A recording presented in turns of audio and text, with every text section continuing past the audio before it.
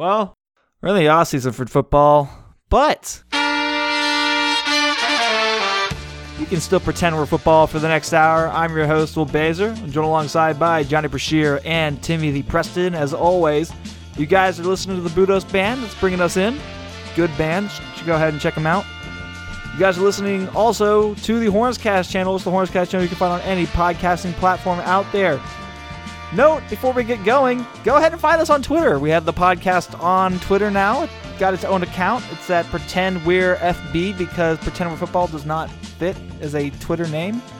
I know we wanted to forget the L for Tim Preston. It's the proper tribute. Yeah, exactly. But we couldn't do that. Anyways, today we're going to be talking about the loss to Texas Tech. I know it's probably been a little bit and everybody's forgotten about it. Now, we're here to remind you it happened and talk about what exactly happened. Then talk about the Kansas State game as Texas came out angry and absolutely destroyed Kansas State.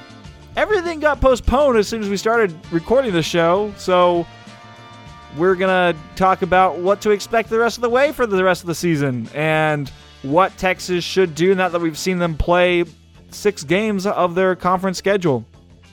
What's up, y'all? How's it going? It's been an interesting week so far. Well, interesting day as Texas has their next 2 games postponed. But that Texas Tech game was also pretty interesting. To borrow the phrase of our dearly departed co-host, it was very frustrating. Very frustrating. Rest in power, Tim. Oh, he's here! There were... It's a miracle! It's a New Year's miracle! Check the temperature in hell, everybody. There has been... If there's anything this year that has signified how different the season has been, it's that a number of people on our website have said after the Tech game, boy, it sure feels like Tech stole that one, but we stole one against West Virginia, so I guess this all kind of makes sense, which is entirely too reasonable of a thing for a Texas basketball fan to say, which means that maybe we're getting somewhere. We're chipping away at that armor. No, I still want to hire Chris Beard. I really want Chris Beard. I think he should be the Texas basketball. I mean, he went to Texas, y'all. It only makes sense. If he could pull off that type of record in the Frank Irwin Center, can you imagine what he would be like if he was the Texas head coach? They wouldn't lose a game. Not ever. They wouldn't lose a game. 10 conference wins a year at least. Johnny, care to debate? I'm sorry, I took a nap. What were you talking about? Chris Beard, your favorite subject. Oh, yeah. Wish he'd learn how to wear a mask. I realize they don't think coronavirus exists in Lubbock, but it exists in Austin, so maybe don't use that mask to cover your beard. Use it to cover your big fat mouth. Wow. Harvarding some feelings, Johnny. But let's go ahead and get into the game. I know, Johnny, you want to get into the politics of the situation, but we're going to go ahead and talk about the actual game that happened.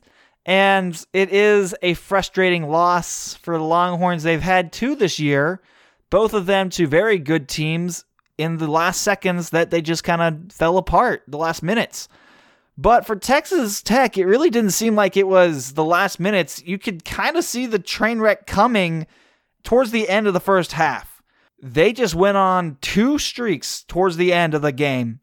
6 minutes where they scored 4 points, and then at the last 8 minutes, they scored 7 points. It was just long stretches for Texas where they just could not get their game together.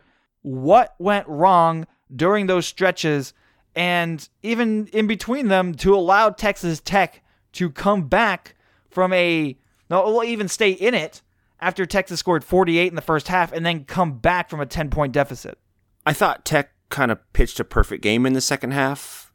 Texas controlled the tempo in the first half, got up and down a lot, obviously shot very well from 3, just kind of played their style of game that they would want to play against anybody, and to play it against Tech is a little bit strange just because of all the things that Beard does really well. His teams very consistently control the tempo and play games at the speed that they want to play. It's hard to take them out of their preferred style. But that happened in the first half. But in the second half, I thought Tech did a great job of slowing things down. Tech got some big shots. And I don't want to say that there was fluky stuff, but, fouling a 3-point shooter 3 times. Jericho picking a kind of a crappy game to really fall off the tracks as far as a free throw shooter. Ramey's terrible, weird 1 out of a million turnovers at the end. It sort of felt like a lot of things that Tech did to dictate what they wanted to have happen in the second half, and then some boneheaded, not good things that also kind of were Texas shooting itself in the foot. I'm not as disheartened by that loss as probably I would have been in previous years. I'm certainly as guilty as anybody, probably the most guilty on this podcast of downplaying losses, just because, how fun is it to be doom and gloom all the time, I guess, or at least to the extent that sometimes maybe I should have been. We can ask somebody firsthand. Yeah, it's a pretty enjoyable experience. Personally, what I like the most is when I get into the first, say, 15 seconds of a response and I get to see the light just die in Tim's eyes. It's really nice. That's good stuff. So I want to obviously toe that line between that was kind of a crappy loss. That's not a loss that I think should be something that this team, I don't know. Yeah, it was frustrating. It was disappointing, particularly because you want to beat Beard. I think they said at the beginning of the podcast, now Coleman and Febris and whoever else, like all the seniors, are 1-3 against Tech in their career at home. For a recruiting class that came into Texas with the promise that I think they did, that's pretty damning. But sounds like the football team. Right. I wrote on the website, I kind of did a play-by-play of the last, whatever it was, like 7 minutes. Texas goes up by 4 with, I think, like 7.5 minutes left or 7.25 minutes left. And then it's just like a comedy of errors. There were 3 possessions where there were no passes, and all 3 of those possessions we came up with no points. There was a weird Ramey turnover at the beginning. There was missed front end of a 1-on-1 by Greg. There were missed free throws by Jericho. There was missed box outs that we gave them an offensive rebound, just literally passing the ball inbound to them so they can score. So that was all there. And Tech played a really smart second half. So I don't know. We talk a lot about like alternate unit or stuff like, well, what if Andrew had never gotten sick, or what if blah, blah, blah. And I do think this is one of those games where if you stop the tape at 7 minutes and say, okay, well, let's play this next 7 minutes 100 times, I really do think Texas comes out ahead on most of those. But this was just one of those games where not everything went wrong, because there were a couple of good things that happened, but enough weird, crappy things happened. You're like, geez Louise. Yeah, Texas shot over 50% from 3. They were 42% from the field goal. They had 40 rebounds. They out-rebounded Texas Tech. They had less fouls. Texas Tech had 2 guys who fouled out, one of them being their big guy. And you had, what was it, 4 guys in double digits. Andrew Jones getting 20 points too. Everything looked like it was there, right? But Johnny, you've been talking about it since the beginning, is turnovers. Turnovers really killed Texas' game, didn't they? They had 15 turnovers in this game, and Texas Tech scored 20 plus points off those turnovers. Yeah, I think Texas is probably going to be at a natural disadvantage in this stat just going forward, between the fact that they do have the unforced errors on a pretty regular basis, and they don't turn the other team over that much. So they're probably going to be at a negative differential on this more games than not. This was a pretty extreme example of it, because Tech did force a lot of turnovers, and Texas just didn't take care of the ball well enough. And some of this, I mean, if we're going to talk about fluky things, frankly, at the end of the first half, I felt like the lead was fluky, because Andrew Jones went unconscious and they're up by 10. But like, if it were not for Andrew, this is probably a completely different game, because other than that, I mean, I agree with Tim that Texas was able to force a tempo that Tech normally does not like to play at.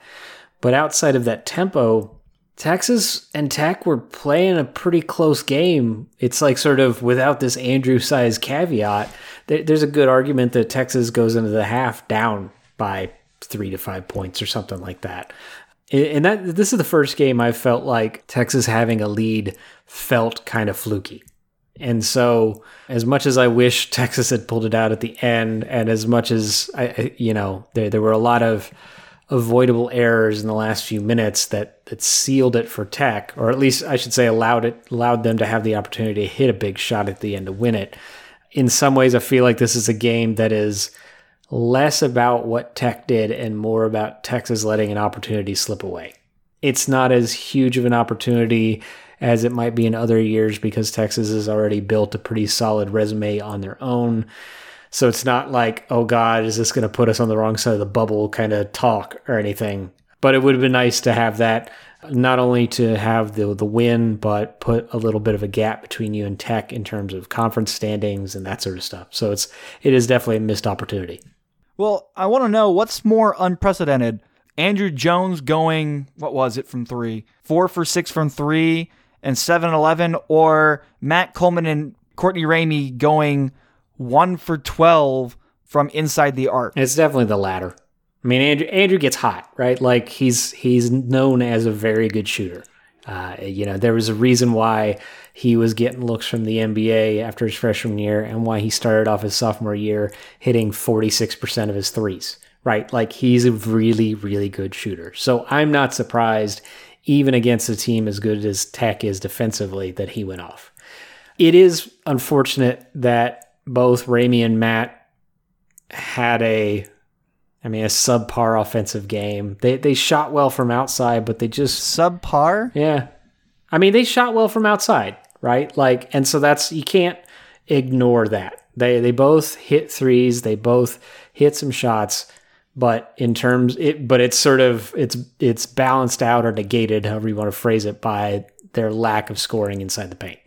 And that's that more than the free throw shooting, more than those late turnovers is sort of what dictated the outcome of this game, because if each of them hits their even close to their normal 2-point average, Texas wins this game pretty easily. If either of them makes one of those shots, one of the, if they go 3 for 12, yeah, which is still pretty bad. Or like that Ramey fast break layup that was just a bunny that he just biffed. There's no real other way to put it. He just fucked it up for no good reason. And I mean, I get like you're going full speed and sometimes that happens, and it was a little bit of an awkward angle, but that still hurts. He makes that, and probably people aren't really talking about that inbounds mistake because Texas probably wins the game. So yeah, but this is sort of the deal when you're playing a top 15 matchup. The margin is very small most games. So Texas gave it away on the margins. It wasn't too long ago. I don't remember which game. I probably should have been looking it up while you guys were talking there. Sorry about that. But a couple games ago, I want to say Matt and Courtney combined to go like 2 for 17. So it's not as if Matt and Courtney have been immune to some stinkers with that. Andrew's shooting 49% from 3 in the 6 conference games. So at this point, you can't really say anything is out of the ordinary with him for shooting well, because that sort of implies he's going to have a 2 for 6 game and then a 4 for 6 game. So that's, good for him. And right, we've rehashed that one game where Texas in the 2010 and 11 season played UConn at home, and yeah, Kemba Walker hit a shot at the buzzer, but like Johnny just said, there was also the breakaway dunk that would have happened for Jordan Hamilton, but he slipped. And so that kind of stuff happens. It's sports. It's sort of whatever it is. But against West Virginia, Courtney and Matt were just nails on their mid-range games. I mean, they were awesome, almost perfect from inside the arc. And Matt was hitting floaters, and Courtney was making everything around the rim. And Texas ekes that one out. And then in this game, none of Matt's floaters went in, or I don't remember any that did. And Ramey was not as effective. So is Texas Tech that much better of a defensive team than West Virginia? Is it just kind of a fluky thing that happens? What can we expect going forward with that stuff? I don't know. What I would take from that second half in particular, and this is something that I've been thinking about kind of a lot lately, is I still, as good as Andrew is, I still don't think Texas has a true stud this year. I don't know that anyone on our team is just what you would call a surefire first-team All-America, but I don't even know that we have an All-American period.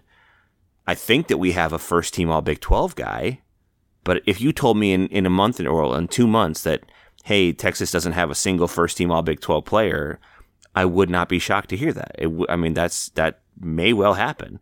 Because who is it going to be? Andrew? Maybe so. But there's some really good guards in this league, and it would not surprise me if he's not on there. Greg Brown? Maybe, if he continues his kind of streak in conference of double-doubles or whatever. But we are a collection of really, really good players. There's, depending on what kind of Febris we get back and what role he plays, depending on what you think of Kamaka, we have between 7 and 9 really terrific players. I don't think we have any superstar studs. The difference between a guy like Matt and Courtney and an absolute, player of the year in the conference is games like that, where when push comes to shove, they're still going to get their points, they're still going to be productive, and they just weren't. And so it hasn't bit Texas because we do have such great depth and we do have so many guys that can get things done, but not every game apparently can't always get through it. And so then, Tim, come tournament time, what type of player do you want? Do you want the McClungs who get their points no matter the game, or the more depth in guys so you can, if somebody's not hot here, you have another guy here? Well, which game? Can we have Jared Butler?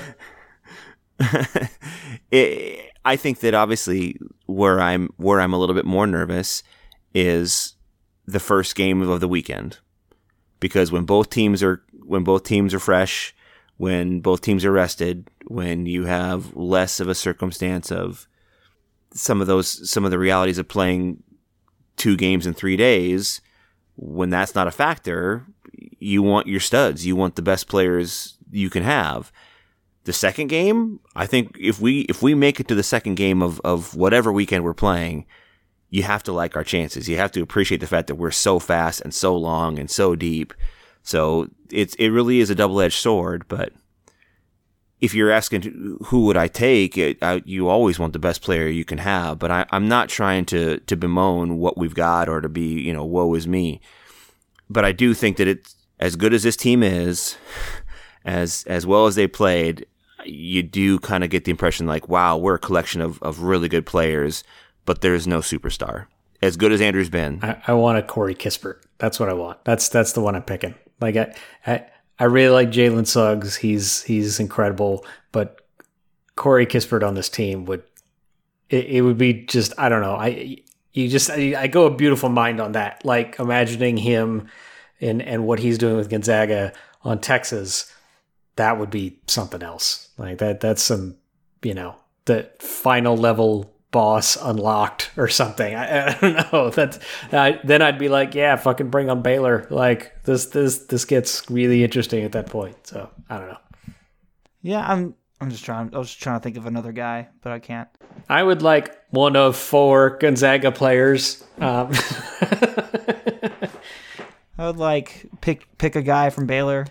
No, just on philosophical grounds, I can't do that. So I'm gonna say I'm gonna give me Jalen Suggs or Kispert. Those would be. Yeah, give me Luka Garza. But I get that he's like this runaway player of the year, and I don't want to. He is sort of the epitome of the extremely good college player who I don't see having much of a NBA future. Right? Like, I don't give a shit about the NBA. Give me a really good college player. I'm okay with that. He's just so. I am frankly impressed how Iowa manages to play the tempo they play with a dude that size as the linchpin of it all, right? Like, you would think a guy who, he's not super slow, but he's not, he's not Kai Jones, right? Like, he's not just flying up and down the court. So you kind of feel like they should, slow down a little bit, but they don't really. Like, they play a pretty fast tempo, and they're really good offensively. So It's not pretty fast. It's real fast. Yeah, and I don't know if they're just hitting him with an 8 ball before each half to get him going, because like he just doesn't look like a dude who should be that fast. So well, I'm looking at adjusted tempo right now from KenPom, and they're 75th in the nation. Gonzaga's number 7. Yeah, I mean 75 is not bad at all, and given that they are that tempo and as efficient as they are is something else. So. Whereas Villanova, who Texas played this year, is 351st in tempo. Yep. It's insane. You got to think That's about hilarious. who Iowa plays, though, because the Big Ten is so slow. The Big Ten plays really slow, whereas Gonzaga is going to have, Gonzaga will dictate tempo against everyone they play. That's true. So it's a little bit different. But yeah, you're right. But yeah, I mean, look, I wouldn't turn away Garza. If Garza was like, I just want to play March Madness with you, I'd be like, fucking come on, man, bring it in. Like, like I'm not gonna be like, no, we really like Jericho. I'd be like, how good are you at setting screens? Or I don't know, fuck it, just tell us what you need us to do. Are you Rick Barnes? No. Play inside my system. Yeah, I'm not Rick Barnes because I have designs on making the Final Four again. Hey-o! Woo!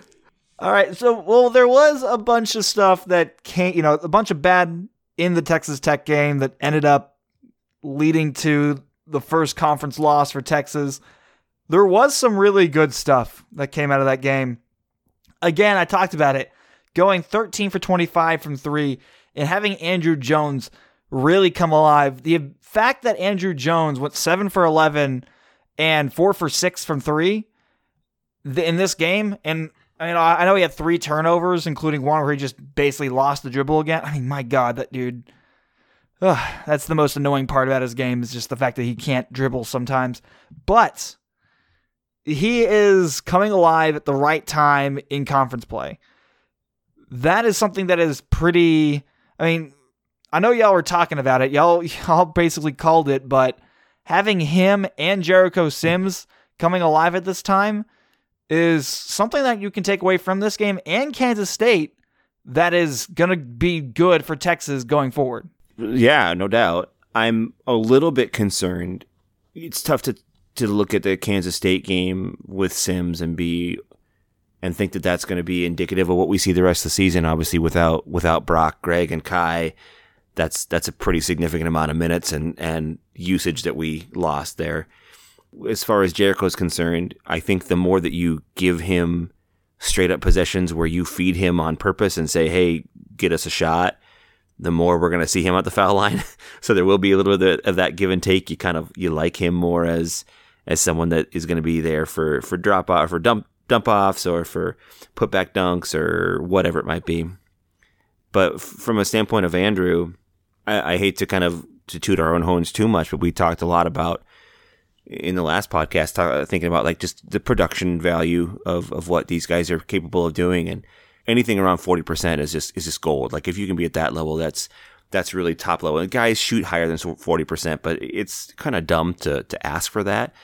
But when you have someone that can put together that kind of effectiveness and efficiency game in and game out, and it was one of those things when they had talked about when I was looking up, oh, well, he shot 48% in his last 5 games. Well, okay, where was Texas State and Sam Hughes? Oh, all 5 of those games were Big 12 opponents. Okay, all right. Well, that lends some credence to the fact that it's legit. And when you can rely on someone who is going to get as many shots up as Andrew tends to also be efficient, it just opens up your world. Because then all of a sudden, everything that you get from Kai is gravy, and anything that you get from Brock or even Greg in some respects is just that it's a blessing, right? It's just a little bit different than having to rely on them. Again, a little bit of double-edged sword with Jericho, because the more we're using, the more he's going to get fouled, and the more I think that maybe, God, I don't want to call it a fragile ego, but the more that maybe some of his lack of killer instinct might come back to bite us.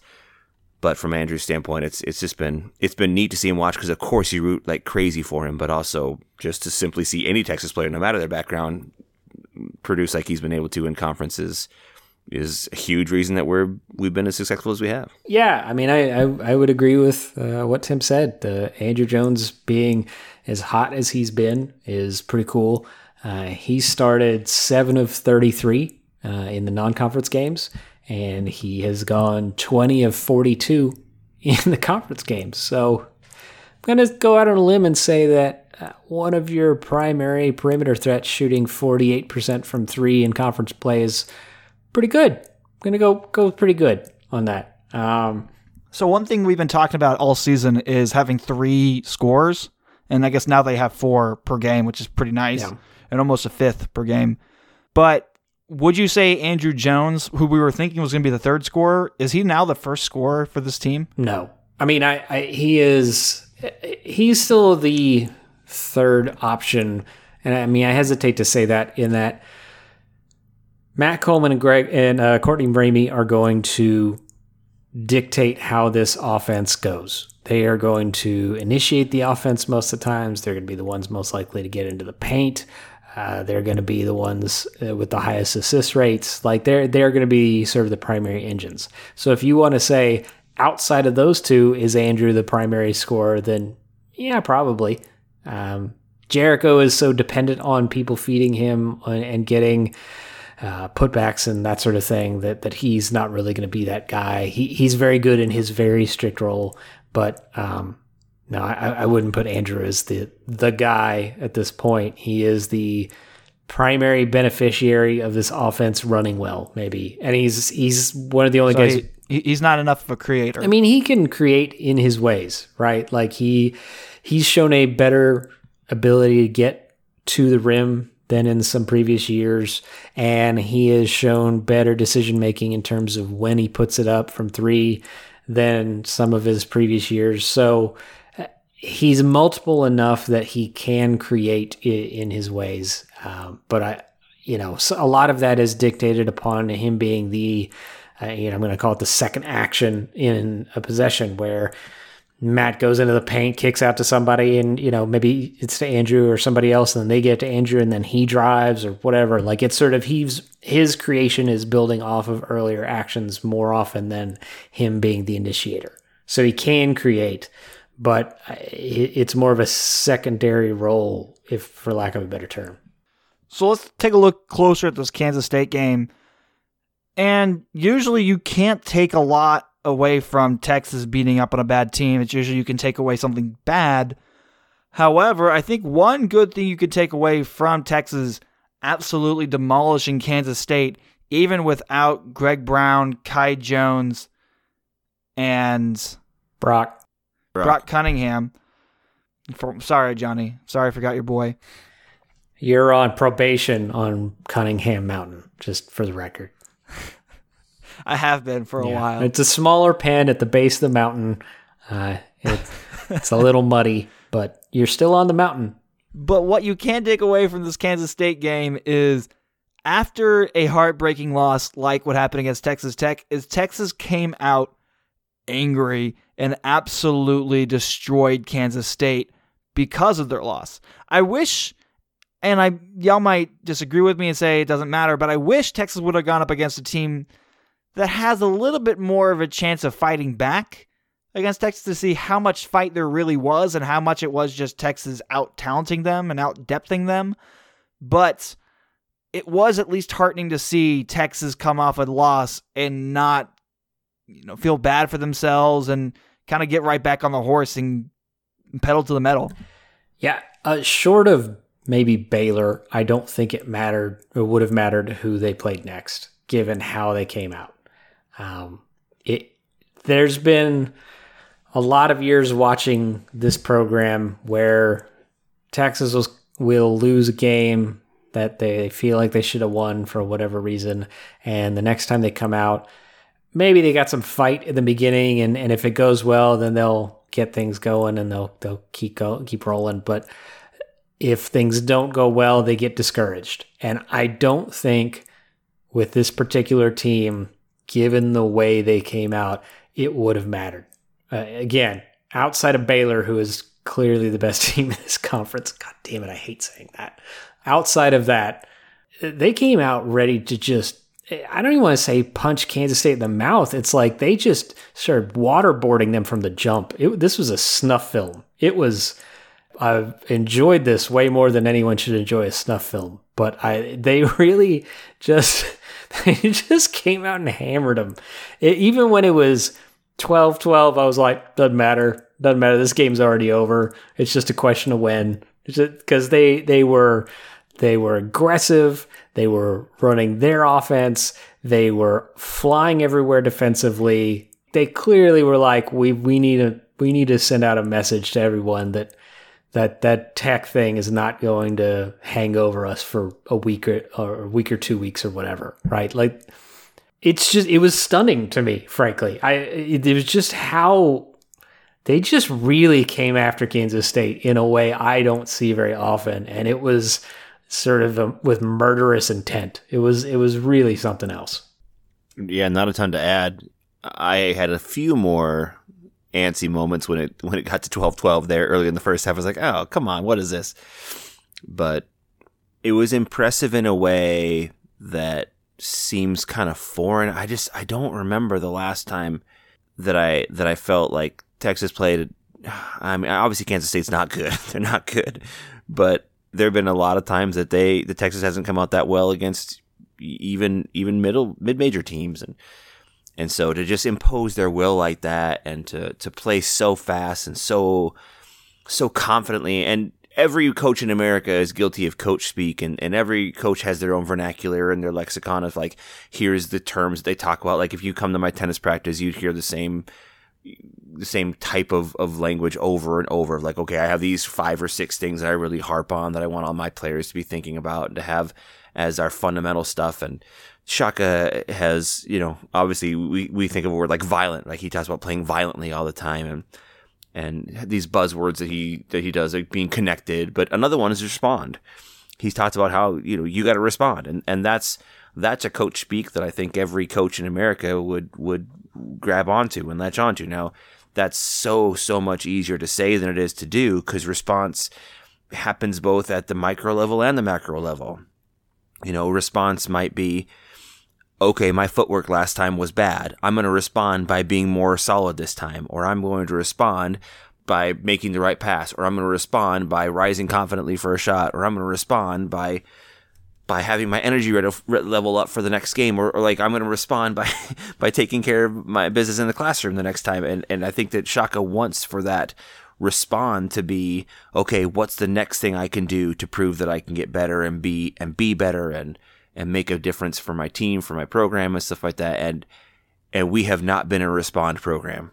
This has not been a, hey, look what we can do next game, or we're out for vengeance, or we're gonna just be that much cleaner, that much more effective next time.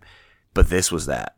And if Shaka can actually, whether it's because he's got senior guards, or whether it's because we're just that talented, or whether it's because he's got the right staff and they're finally getting through to the players. I don't know what the magic mix is, but if he can figure out how to actually get his players and his team to embrace, we're going to respond, that's a huge hurdle he'll have been able to cross. And it was a lot of fun to see a Texas team come out pissed and come out ready to just like, we're going to fucking murder you. That's a lot of fun to watch, which is I'm later. Johnny and Will, I think are done. I don't know the end of the Kansas game, even though it's about 10-10 on Monday night right now. So the game's over, but I'm as is very on brand for me watching on delay. And they just had a thing on that said that under Bill Self, Kansas, after a Big 12 loss, so after a loss in conference, Kansas before tonight, I'm guessing the fact that Will and John haven't talked to me about it means that Baylor wins, but before tonight, Kansas was 27-0 after every Big 12 loss under Bill Self, and their average margin of victory was 12.3 points. They did not win by 12.3 points. so that's but to have that kind of sustained response as their program, that's gigantic. And obviously that's the reason that Kansas has been the clear bell ringer for this program, or for this conference and this league, and one of the best teams in America. And when you can get that kind of play and that kind of ability to step away from some heartache, right? They had to think that they really, really want to beat Tech, because that everyone is aware of the Beard connection to Texas. That obviously Tech is a huge rival, and to want that badly to beat that team and then to see it just slip away, I think that kind of thing can cause a 2 or 3 game hangover for even good teams. But there was no hangover. It was, all right, let's fucking blast the next team. And that happened, which was really, really fun to see. Before we head on to the rest of the conference and taking a look at the past 6 games, you have to look at them playing both Jace Febres and Kamaka Hepa in this game. And see that as Jace Febres and Kamaka Hepa in this game, and see that as sort of a look into the future a bit, right? And Kamaka Hepa really killed it during this game, scoring 15, shooting 5 for 8 from 3. Kamaka Hepa has played 33 minutes and 57 seconds of game action this season. And Will Baker played 191 minutes and 57 seconds of game action last year. And they have the same amount of made threes in their seasons. One of them did it on 12 shots. The other did it on more than 12 shots. So I'm sort of, I don't really want to shit on a guy, but I do sort of kind of want to make Will Baker the metric of 3-point shooting going forward, of like, how long did it take that guy to hit 6 threes in a season? Because for Will Baker, it was all season. It was really great to see Hepa get rewarded for his willingness to buy into the fact that he's not going to play much this year, that he's going to be, he's not redshirting because everybody's got a free year, but he's taking a free year basically. But he's going to sit on the bench, and he is as invested as anybody on the team. He talks as much as anybody on the team. He's almost like a bench coach at this point. So to see a guy like that get rewarded in a shortened depth chart situation is nice, and it's even nicer to see him take advantage of it. As far as Jace, he showed that he is still sort of the same guy he was before, and that he is a streaky shooter. The ball looks good coming off his hand every single time, even if it only grazes the side of the rim. It still seemed great when it left his hand. It's great to see him on the court at all, because coming back from microfracture surgery is not nothing. And he also showed some defensive awareness. He was a little better in terms of rotating and keeping the man in front of him. Homie had 3 assists. Yeah, 3 assists. He had 2 blocks, including one from, when he got beat and managed to block the guy at the rim regardless. He showed a willingness to do sort of the other things. He's not just going to be hanging out on the perimeter and waiting for his shot. And even when he got the ball on the perimeter, he wasn't automatically shooting it. He was paying attention to what was around him. So, both of those are good positive signs. I don't know how much either of them is going to play going forward. It seems like if Texas gets all their guys back from COVID protocol, then Febres is probably not going to play many minutes at all. Kamaka's probably not playing much, if any, minutes going forward outside of injury reasons. So it's good to see them both step up when they got a chance. And at least for Kamaka, it's a look at what he could potentially do next season. I don't know if Febres is going to come back or not, if he's going to take advantage of that year. But if he does, then there's a little glimpse of what he could be. I like that Johnny compared Kamaka to Will for a couple of reasons. Because Tim really hates Will Baker. Yeah, but one thing that I will say about that, I'm a big believer in Baker. I think he's going to end up being a terrific player, particularly going to, I don't know what conference is it? Mountain West. I assume Nevada. So, yeah. Yeah, I think Mountain West. So I think in the Mountain West, a guy like him should do well. I'd imagine. I think he would have done well at Texas, but while the difference in 3-point percentage between Kamaka this year and Will last year is staggering, it's still not as staggering as the difference between how connected Kamaka is to the team versus Will. and just the way in which Kamaka embraced This is a 3-time state high school player of the year in Kamaka Hepa, which I know is not a surprise to people. This is not some guy who is used to sitting on the bench.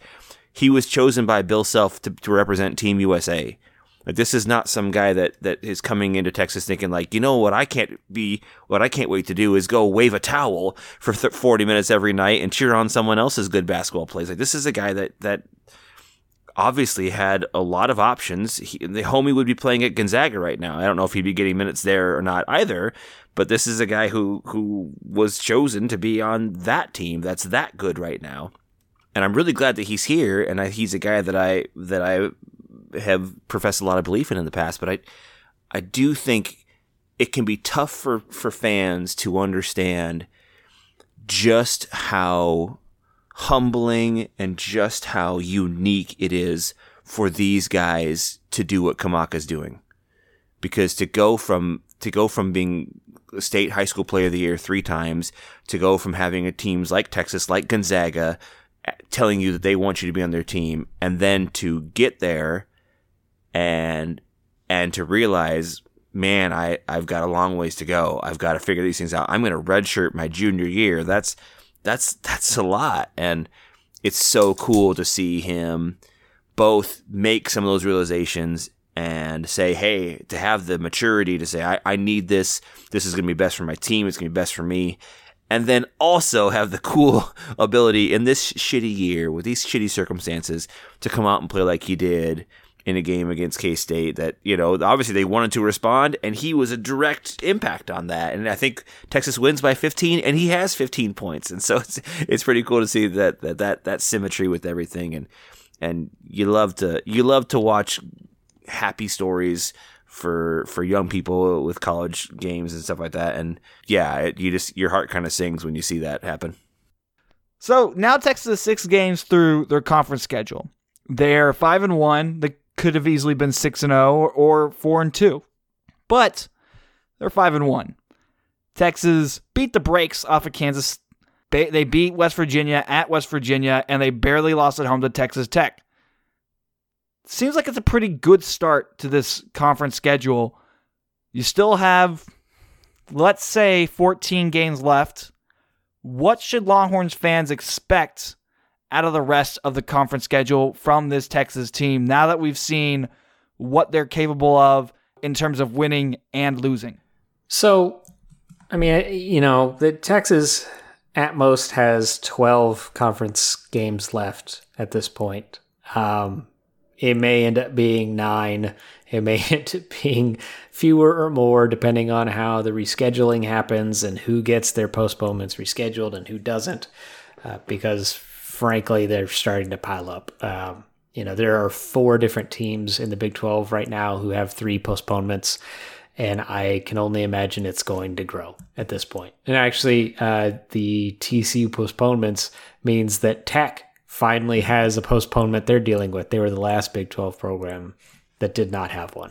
So there's going to be a lot of schedule juggling and things moving around and games added at the end and whatnot. So given that we don't know exactly how many games are left on the schedule for Texas, I think the better way I would put it is where I'm expecting them to end up in the conference. And at this point, it feels like to me that Baylor is pretty clearly in front of everybody else. I don't see a realistic way outside of some sort of major injury to Baylor that they fall back to the pack at this point. I mean, they've got 6 wins, and if Texas only plays, 15 games, then they're probably looking at like 11. So Baylor is going to have to drop a number of contests to fall back into that discussion, right? I guess where I'm at is that Texas seems like they are probably the second best team in the conference right now. Tech getting McCullough back and having that win against Texas means that they have some possible tiebreaker advantages over Texas. It means that they're rounding into form at the right time, so they could be a pretty tough out for Texas. It's entirely possible that Texas loses both games to Tech this year, given that they got to go to Tech now. And Tech, like Baylor, seems to be willing to let thousands of people into their their arenas right now, which is an interesting choice. Kansas feels like they might be falling a little bit back. I don't know if they're going to fall that far back. They're still pretty good, but they're not Kansas. So, after that, it's kind of a crapshoot. Like, it almost feels like there's a strata that Baylor occupies on their own. Texas Tech, and Kansas occupy their own strata. And then Oklahoma, Oklahoma State, and West Virginia are somewhere below them, maybe not much. So that's kind of where I'm at with Texas. Is I feel like their most likely ending spot is second, but third or fourth wouldn't. Fourth might surprise me a little bit at this point, but second or third seems like where I'm at this point. Right. What I think is kind of cool so far is if you talk about the obvious response games that we were just discussing a little bit ago, Texas has had two of them. The first one was, the Villanova loss happens, and then they had 10 days, and then they come out and just dismantle Kansas on the road. And then the Tech loss happens, and we come out and destroy Kansas State. If you assume that the craziness is not done, if you assume that even more games are going to get postponed and maybe you play 2 games in 3 days, or maybe you play 0 games in 10 days, or whatever it might be, your ability to get up, no matter the circumstance, no matter where you play or who you're playing against, and to kind of call on that ability to get ready to rock is going to be gigantic. And the teams that can do that are going to be that much better for it. And I think that why I'm excited about this team with that is I think that we've seen them, they're 2 for 2 in that standpoint. And I guess I also feel this is probably, of any year that Texas has played, this seems like the least likely year that, we're going to lose at Iowa State because they've still got something to play for, or we're going to lose at K-State because they want to get in there. Like, if there's ever been a season for teams to throw in the towel, it's got to be this year. So I think that Texas is kind of fortunate that I don't think that we're going to see a lot of obvious big upsets for anyone in conference. Like, I don't, not just because I think K-State's way worse than everyone else, and certainly they are, or that Iowa State's way worse than everyone else, and they're not very good. But I just don't see the upside for some of those teams, and especially if, as some things have been talked about, so if there is no Big 12 conference tournament and there's nothing for a team like that to play for, then how likely are they going to be to want to kind of step up and get that? So I like a lot of things about this Texas team, to have the veteran guards that we have, to have the depth that we have, to have already shown a couple times that we can step up and respond in a positive way after some adversity and frustration. Yeah, I like Johnny. I think Baylor is the class of the league. They just are. Fuck them. Fuck everything about them. Fuck the whole, every 365, all of those douchebags. But they're really, really good. But I do think Texas is proving right now that we're the second best team until someone else knocks us off. Texas Tech got a swing in there. The 365 guys. Texas Tech's got a swing in there, and we'll see if Texas can come back like last year, where Tech won in Austin, and then the Longhorns won in Lubbock, and that wouldn't shock me this year. But obviously Tech has already done it. Now we have to respond. So yeah.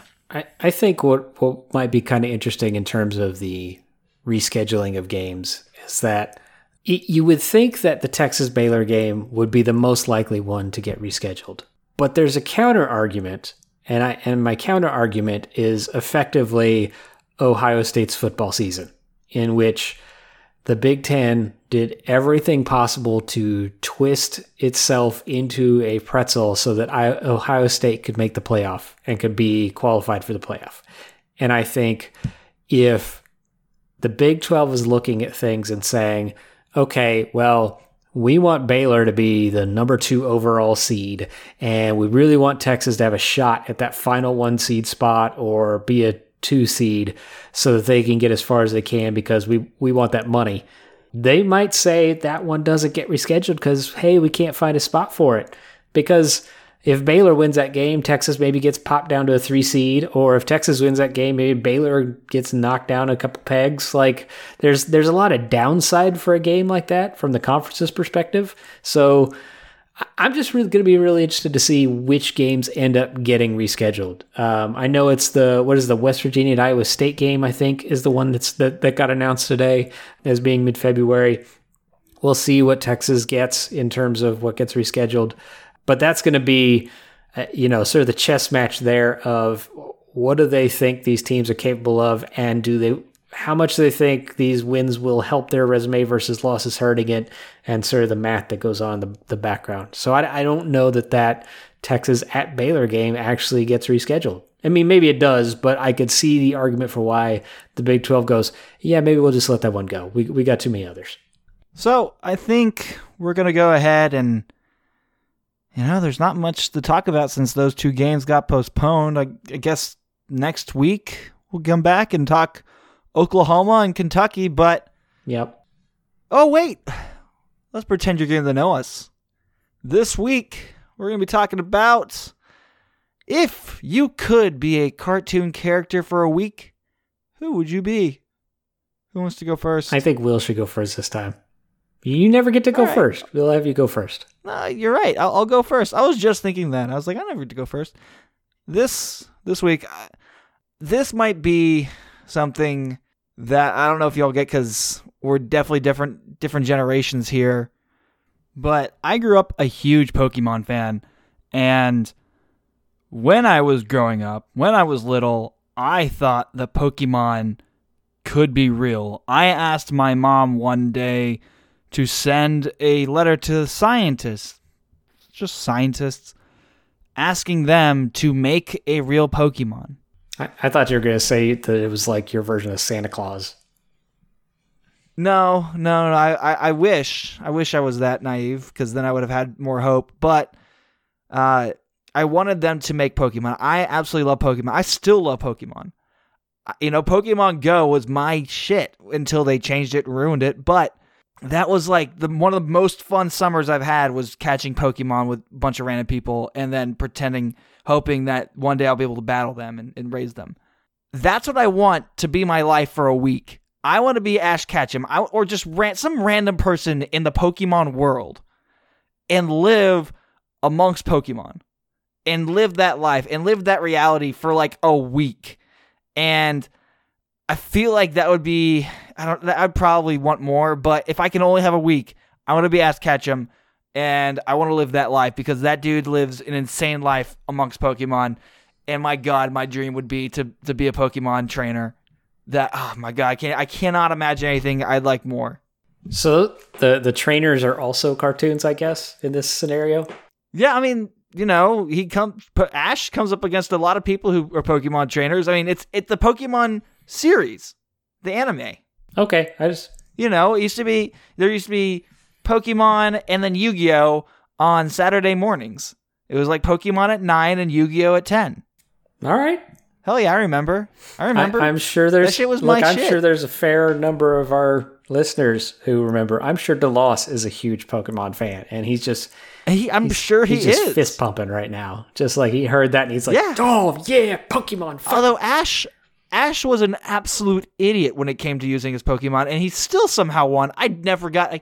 Like, why do you use a Pikachu against an Onix? That just makes no sense. Electric versus Rock? That's stupid. I still don't get how he won. Why are you using a fire type against a water type? You're an idiot. But yeah, that's just, basic Pokemon science, man. He just doesn't know it, but somehow he still wins. So you're just trying to get in to be the least dumb catcher out there, really? Like, it's like, not that you have to be great at it, but everyone else is terrible.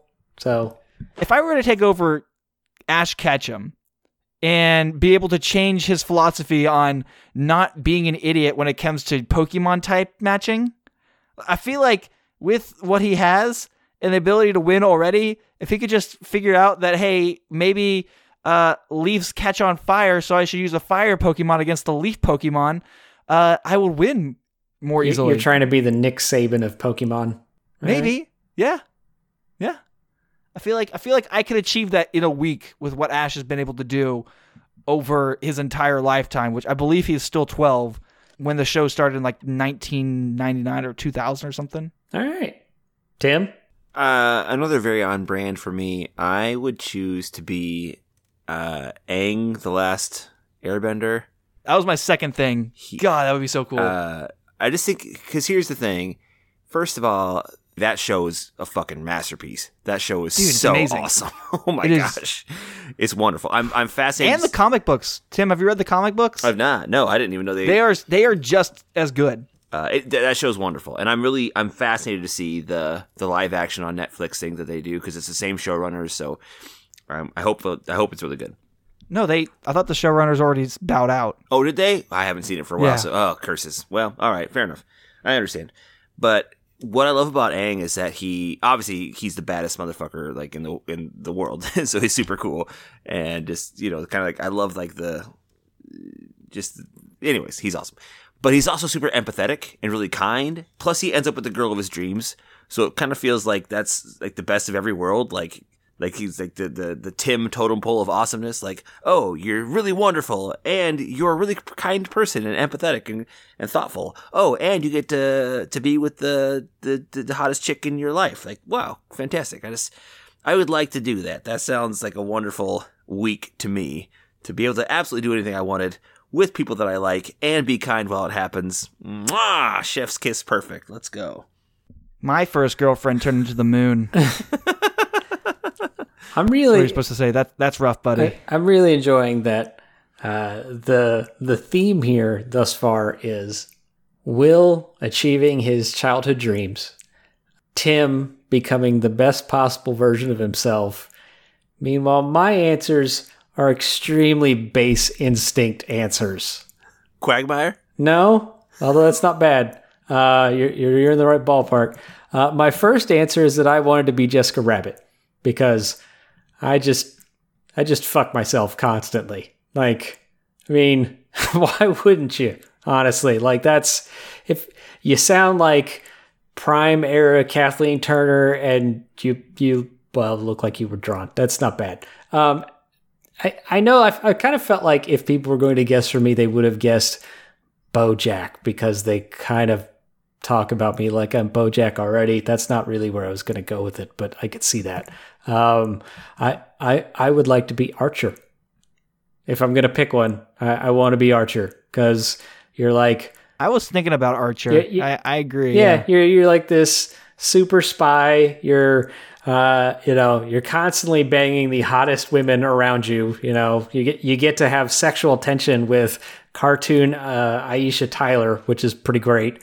And it's just you're also is he like a robot at this point? No, there's like I thought he had anyway. There's just that Archer seems like it would be a fun person to be for a week. Like I cannot keep that up, but for a week that'd be great. See, the reason I didn't want to be Archer was because he also gets shot and hurt like a fuck ton. That just sounds like it would hurt. Like you're gonna get shot.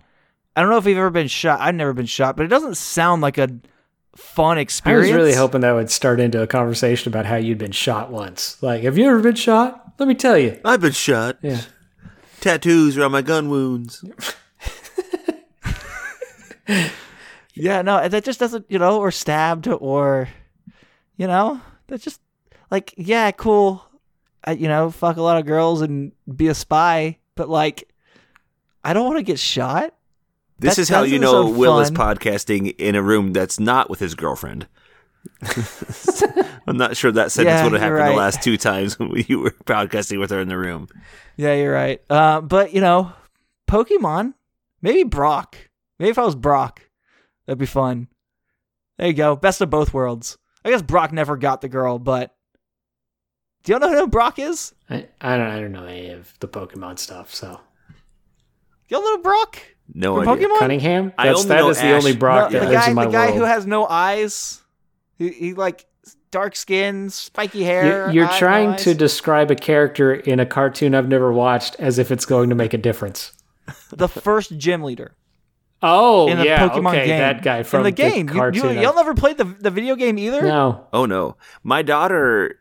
God, we are just two different generations here. Yeah. My daughter in the last month watched a few episodes of the Sun and Moon one. Like there's like a... Oh, no. Yeah. So that's the only Pokemon world that I've ever lived in. And I was like, watching 14 seconds one time and then All right. turning my head in disgust. I'm going to change y'all's lives. Y'all need to get a Pokemon. Y'all need to get an emulator on your computer and play a Pokemon game. Like the Fire Red, Leaf Green, Soul Silver, Heart Gold. One of those games. Play it, and it's going to be transformative. This is a game that y'all need to play. What we need is a Twitch live stream of you showing Tim how to install an emulator on his Mac. That would, or get an old Nintendo DS or something and play the game. No, I really want to watch you try and get him to install an emulator on his phone. That would be amazing. Just no, you double click. No, double click. You got to double click this time. Like, I tried to do a BitTorrent one time and I couldn't figure it out. He's had viruses ever since. Like, Tim is not quite the guys in those progressive doctor, like the coach, with the life coach guy, the big doughy life coach guy. I love those commercials, but Tim's not quite to that level of old person on the progressive ads, but he's the guy who's coaching you not to be a dad. Yes, yeah, not to be like your parents. Yes, like yeah. He's not that far. Like, there's a scene or a little sequence of one of those where they go, okay, who wants to open a PDF? And I can just see Tim going, I don't know about that. I can open a PDF. Good grief. I can't. I do a poor job of exporting a PDF into a Word document. That's frustrating. Not quite sure how. I also don't like how Google Docs Tim said that's frustrating. Struggle to format. Like, how do you format a Tim, Google Doc? when was the last time you said that's frustrating? Earlier today, I think. On this podcast. I think earlier today when we were talking about the tech loss. Oh, you're right. So you're right. No, that was Johnny. But then I think you tricked me. That was Johnny. Johnny tricked me. Johnny, you bastard. But look, like every good 1980s kid, I am the go-to for any tech problems with my family. And my answer is unplug that bitch and then plug it back in. And have I told you the fact? I'm sure I've told you the fact that this one of my good friends from college, Rich Tischler, that's his real name. We call him Dick. But anyways, Rich Tischler, great guy. Worked for Best Buy for a while at their headquarters in Minneapolis. And he talked about one time how he worked as like tech support. And one time someone called in and was having a problem with their CD-ROM drive. It wouldn't open, and it wouldn't open, and it wouldn't open. So they melted butter and poured melted butter onto it to try to lube it up. So they poured melted butter into their tower to try to make it work. And Rich was like, "I'm just so you know, I've recorded this call." There's a level of dumb that I'm not even close to. So don't take Johnny's words like that. No, Tim's not there. He's not that far. he's not pour butter into my desktop. Yeah, he's not that level. Well, he might try canola oil. I'm gonna spray the stuff in there. Just spray WD-40 inside everything for about 5 minutes. It should be good now, right? And then to close it, use duct tape. All right, y'all. Thank you for pretending we were football for the past hour or so. I've been your host, Will Baizer. You guys can find me on Twitter at WILLBAIZER. Just going back to that last conversation, I really liked somebody's comment on Reddit that said we're really a variety show with a basketball podcast. I feel like that is that highlights it. But Johnny, where can we find you? You can find me on Twitter at BitterWhiteGuy, or once in a while manning the Pretend We're Football Twitter app, or Twitter account of at Pretend We're FB. I'm also on Substack, bitterwhiteguy.substack.com, where I will definitely not be posting this week because what the fuck am I going to post about? But please go ahead and tip me on Patreon regardless. So other than that, yeah, that's it. Once in a while I'll roll into Reddit and say some inflammatory things and then log off for a while. Yeah, stir the pot. Tim, let's throw it over to you. Sure.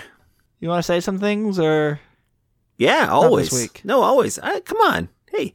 So, at Twitter, Inside Texas Hoop, no S, and then InsideTexas.com. Awesome community. Come hang out with us. We'd love to have you.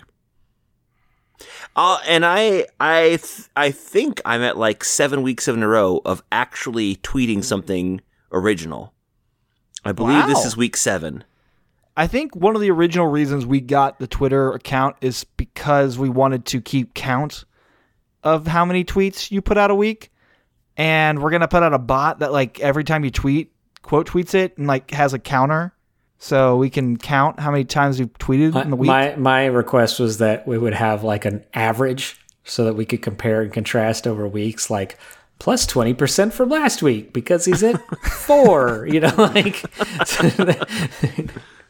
Well, I believe I was at 3 yesterday. So just yesterday I did 3. You're a power user. Yeah. Woo. 3. Yeah. It was Quite a day for you, Tim.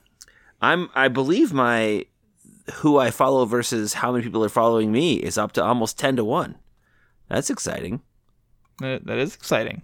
So it's not frustrating. It's exciting. No, I mean that's almost 600 people who are going to be disappointed. Almost. Gosh. Well, how many hours in a week? 168. Wow. Probably 167 and a half hours a week. Wow. They're going to be disappointed. But it's a good ratio. For that half hour, this is going to be decent content. Like, okay content. So, that's kind of cool. That's pretty neat. Mm-hmm. You guys can find other shows like this on the Hornscast channel. It's the Hornscast channel you can find on any podcasting platform out there. Podbean, Spotify, Google Play, iTunes. Wherever you can find a podcast, you'll find it there. Thank y'all for listening, and we will see y'all next week. Hook 'em. Tim, take it away. Hook 'em. So, yesterday I was watching the game IMG versus Montverde. That was a high school game that I saw on ESPN+. I think Texas fans are going to really enjoy watching a guy named Tamar Bates, who's a terrific guard. I don't know if I'd call him a combo guard. He's just kind of more of a guard. He's pretty fast. He's got good length. He can shoot. He's kind of a dick, which I really like. He's very smart. He's coming to Texas because he loves Shaka Smart and seems to kind of have his head on the right way. And it was fun to watch. But then I also remembered why that I don't watch high school basketball very often, because even when teams are really good, they're just fucking bad. When I think about things that are bad, I think about Will Bazer's beard. It's just awful. It makes you kind of sad to look at. It makes you feel like, oh, that guy just could use a DQ Blizzard. It would probably be, if I could buy Will Bazer or Blizzard right now, it would most likely be either the Oreo Explosion or maybe like the Turtle. Sometimes I feel like he's got like a turtle vibe. Like he likes, because when I worked at DQ, it was for a very short amount of time. I worked there for a while. I got fired because I was eating most of the profits. But as we were there with the Turtle Blizzard, that's, you've got the chocolate dipped cone stuff. You've also got some caramel. You've also got some nuts. And so I think that I think it kind of like sweet and salty fits for Will, except for with his beard. His beard is simply salty. Like his beard will punch you in the face and hurt you if it can. But I thought one thing that was impressive about Will is occasionally as he's working on the podcast, he will find ways that he can go ahead and look you in the eye, even if you can't see him. Like he will stare directly into your soul, even though he has no idea where you are or what you look like, and yet he peers right into you. And speaking of getting into you, that's Johnny to a T. Johnny will get into you all the way in, as deep as he can go, as far as he's capable of being in, which really isn't all that far, tragically for him. And it's